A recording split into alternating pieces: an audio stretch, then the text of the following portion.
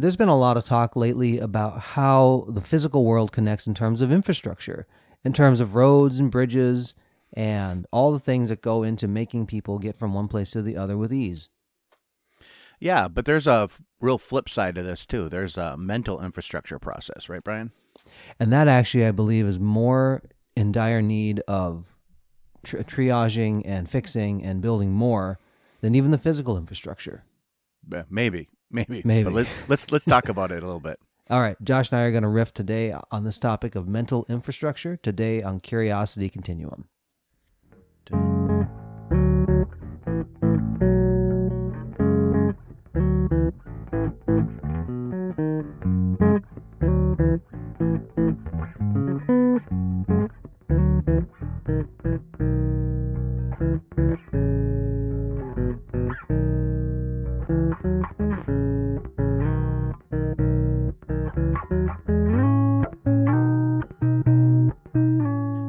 Hey everybody, this is Josh. And this is Brian. Welcome to the podcast for Curiosity Continuum. Curiosity Continuum is an industry innovating, non-traditional company, passionate about growing wisdom in the next generation. We are the essential bridge between the analog and digital worlds by building collaborative communities that unleash the power of adaptive expertise and innovation needed to thrive in the 21st century.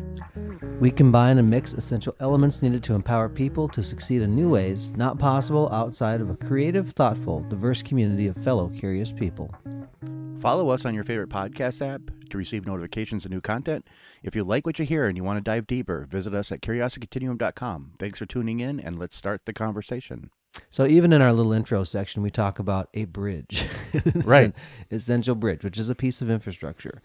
Josh, you want to, people know what a bridge is, know what a road is, but do you want to talk a little bit about how physical infrastructure works? I'll leave it to the person who studied to be an engineer to just regale people on that. It literally is not rocket science. Physical infrastructure connects people from place to place, right? We have a road system. We have an interstate road system. We have a, airport system. We have, and within that, obviously, we have bridges that go over, go over things that you can't drive over, and we have seaports, which are also physical infrastructure. So all this infrastructure connects together and if you ever look at a map of all the infrastructure we have, there's a lot of it. Because the United States, for example, is a huge nation. I mean, it's not small. And so we connect together, and it's kind of amazing, really, that like I can drive down to the airport and I could go see Brian, and I don't have to really think much about it. It's taken for granted that this is there, right? But it's not always going to be, because it takes people to maintain it. You realize it even more when you go to another country and they have different standards or levels of development of their infrastructure, and you go, oh wow, like this is a very well thought out system that you like Josh said, you just like think it's there, it's always going to be there until it's not, and then you realize how much you've become reliant on it. And I think some of the biggest examples right now in the United States are bridge failures, because those are obviously spectacular failures of infrastructure where a bridge will collapse. And, unfortunately, usually people die when that happens. And that kind of stuff, because usually a bridge just doesn't collapse out of nowhere. So it's over a waterway, and it's old. And that's the thing. We have a lot of older infrastructure in this country that we kind of need to spruce up a bit. So what happens in a situation where the infrastructure is not taken care of is that the passengers or the people no longer have the promise of safety, I guess, right, or like some level of safety. There's also the convenience of a bridge maybe going over like a gorge, and it might be even a short thing, but it may save 30 minutes off their trip. Otherwise, they have to go around. Well, that's evident here where I live in Florida, because we have a lot of waterways. When a bridge is like being under construction or you can't use it, it might take you 45, 50 minutes, an hour to get around, because you have to go to another bridge or go around everything totally.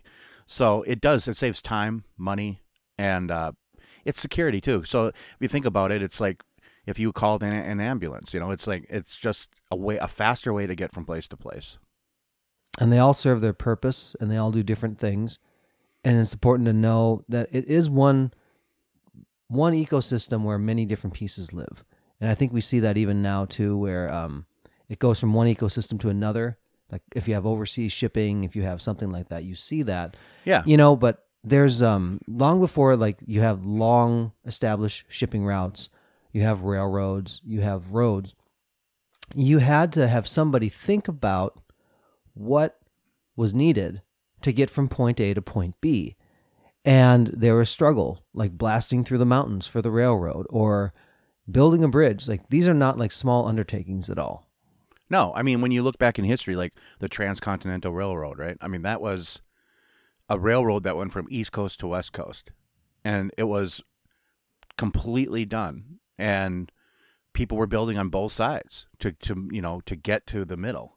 And it's just an interesting review of history. Now, the building of which was probably not the labor that was used for that building was not the most what we would call like politically correct labor today. People weren't paid. It was a lot of shystering going on. But that happened, and that connected the country, right, Brian?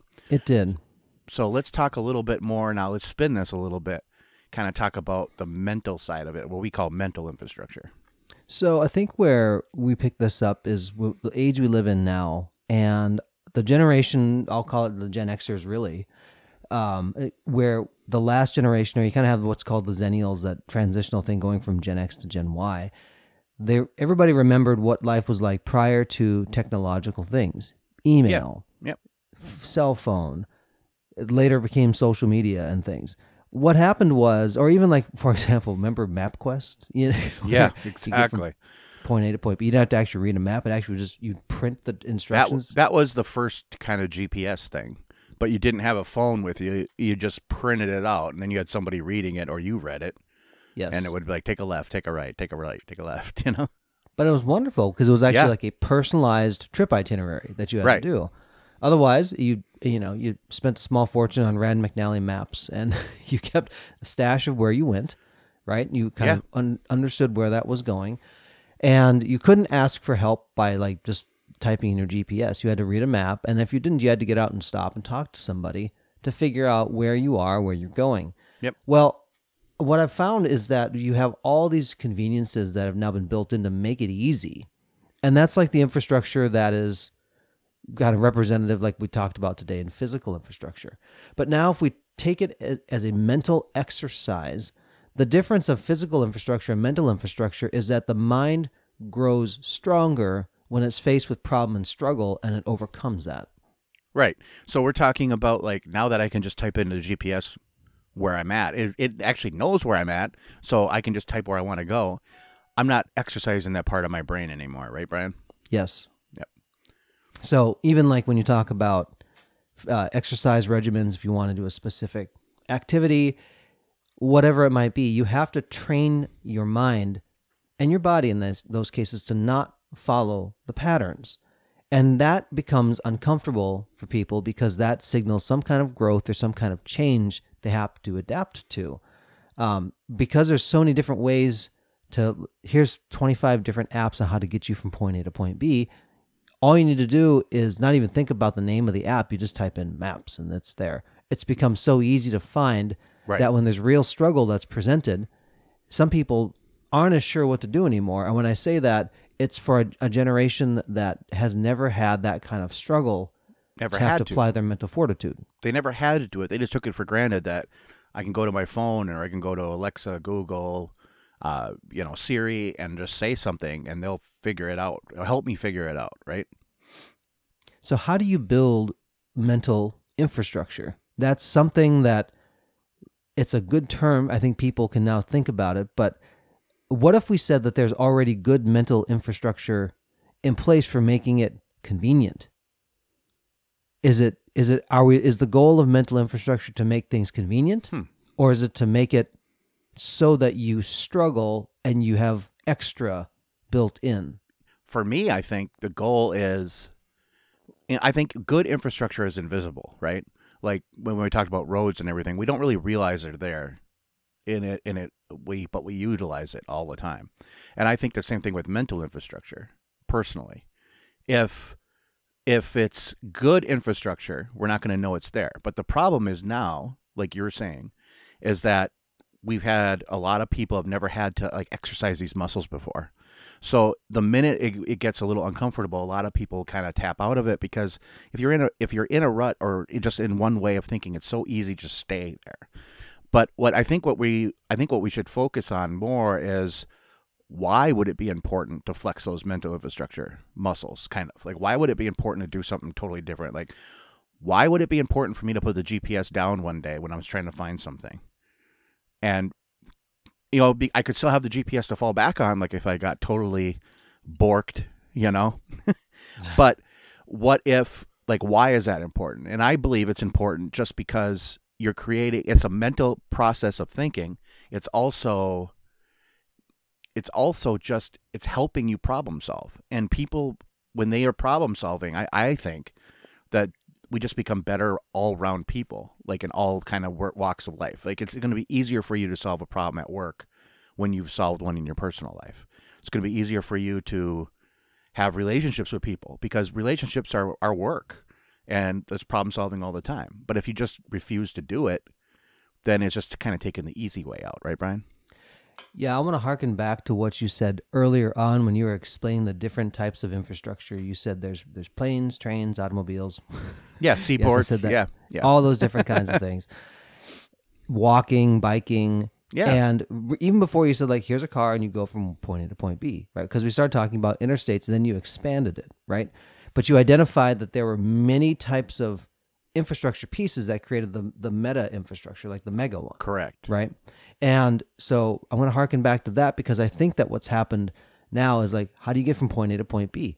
Oh, I get in my car, I put on Google and I go. Yeah.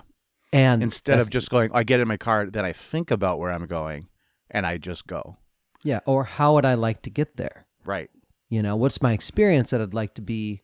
Should it be a plane? Could I fly? Should I walk? Should I take the interstate? Yeah. Yeah. There are definitely roads that are more familiar and then there are roads less traveled. But I think that the roads that are traveled often are so wide and so convenient that you don't ever explore the road less traveled as much anymore. Right. You don't have to, so you're not going to, So what makes people want to do that? I don't know. Explore? I think people are natural explorers. Like we're curious, right? Like you just want to do things. Like I've done that before. I've always said the best way to find out where you're going is to get lost. Or the best way to find out where something is to just go for it and get lost. And we've done that many times. Like we've talked about our famous trip to Mall of America when we were kids. That we hopped in the car. We said, well, we know it's off 94, so we just keep going. And we didn't go far enough. We thought we had gone too far. And we just saw another mall and said, let's go there. But in that whole process, we learned after where Mall of America was. We never made that mistake again to get there, right? Yep. We got there again, like senior skip day, we got there. And we did other things. We found other things along the way. We were like, oh, this is how this puts together. So we started understanding how the jigsaw puzzle of the city we were living by worked, right? Yes. And so that kind of started clicking in our minds. Like I always say that, like, if you know the pieces around something, the piece in the middle becomes more clear, right? Mm-hmm. So I think that's important. There was I was talking to my friend who does, he's a senior developer in all things tech. He was saying, wait a minute, all things tech, I say that very generally, but he said that when you first learned how to troubleshoot code back in the day, and back in the day for that is like, 20 years ago. Right. He said, if there's a problem in line 73, you're taught to look at line 72. Right. Because it might be the answer that helps answer what's going on in 73. It's a contextual awareness piece of it. There's this thing, one of these memes, I pulled it up while we're sitting here, and I love it. It's this picture of this dog, like, chillaxing on the couch. And it says, we were wolves once, wild and wary, stealth and cunning. Then we noticed you had couches. Right. I think, honestly, that picture, though, is like the dog wanted comfort and ease. And we seek out comfort and ease because it's comfortable and it's easy. When you struggle at the beginning of it, every subsequent thing comes easier. Josh and I never got lost to the Mall of America ever since then. But I can probably name a time when you maybe navigated to somewhere where you weren't as familiar, used your GPS, and you've said, I wouldn't know how to get here if I didn't have the GPS. Like, right. You still don't know. after how many times of visiting something to Right. get there because you never struggled at first. Right. You never had to make that connection of the new learning experience, right? So you never, it's like, oh, my GPS just told me and I just use it again. So don't worry about it. I think the encouragement here for people is to build out their toolkit. Not Yeah. every tool applies. And Yeah. Like sometimes you need a hammer instead of a screwdriver, and sometimes you need the screwdriver instead of a hammer. and sometimes you need a different toolbox entirely. Right. So that's the kind of the exercise, right? Like, how would you think, this is what I'm going to be like thinking about too. How would you think to be able to start doing this? Start exercising muscles less frequently used type thing.